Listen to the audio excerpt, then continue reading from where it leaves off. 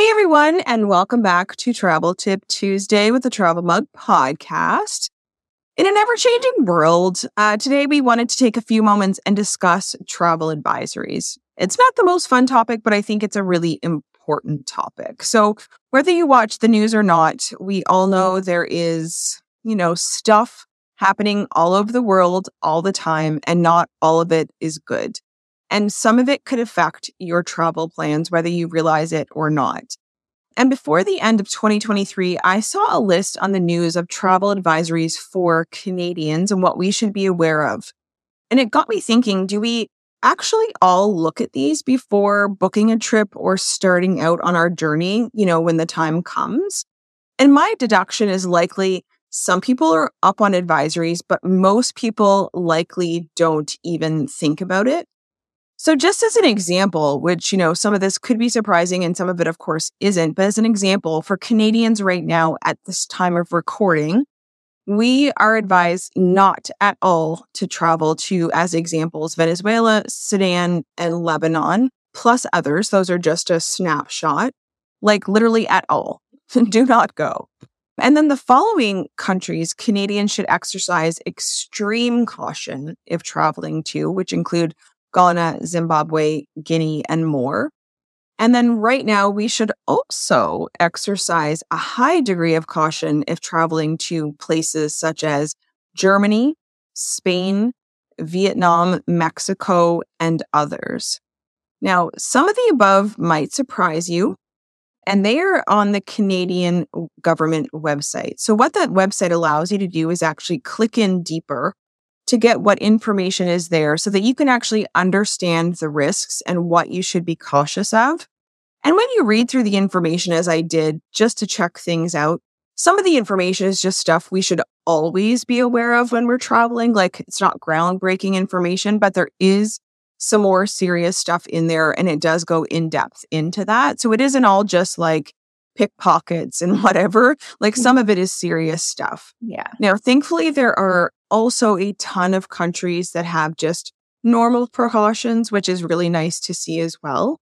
Now, as an example for our American listeners, a few do not travel to destinations for you would include Belarus, Haiti, Iraq, Niger, and Lebanon.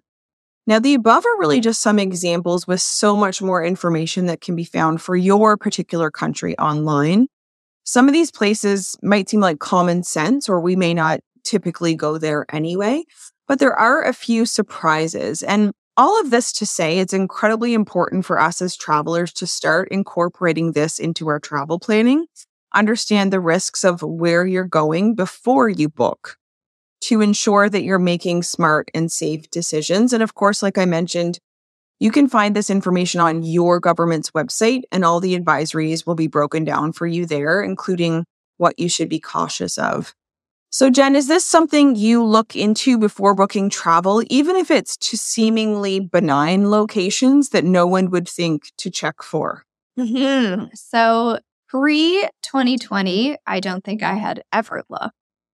And so most regular listeners probably know that I had a kind of multi-country cruise booked in supposed to be March of 2020. And of course, we all know what happened in March of 2020.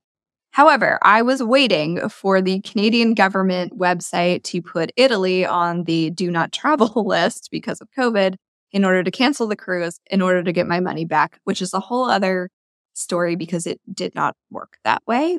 But anyway, the point is, that is how I discovered that there is this list that you can look at.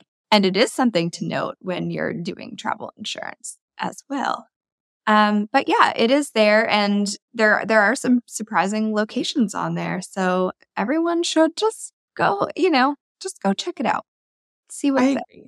I agree. Like, there were some surprises. I mean, some things are common sense, and then I was like, whoa, on a couple. So even if you think, oh, I'm sure it's fine, why not take a look? It takes, less than 5 minutes. So it's just something to keep in mind and something you could put on your list of things to do as you're booking your travel. Well, that is it for this week's Travel Tip Tuesday. We hope you have taken something away from this and will add this to your travel planning activities. Until next time, be sure to subscribe to our podcast and our YouTube channel so that you don't miss a thing. Follow us on social media at Travel Mug Podcast. Visit our website for more in-depth content at travelmugpodcast.com. And if you like what we're doing, leave us a review on Apple or Spotify. And until next time, bye. Bye.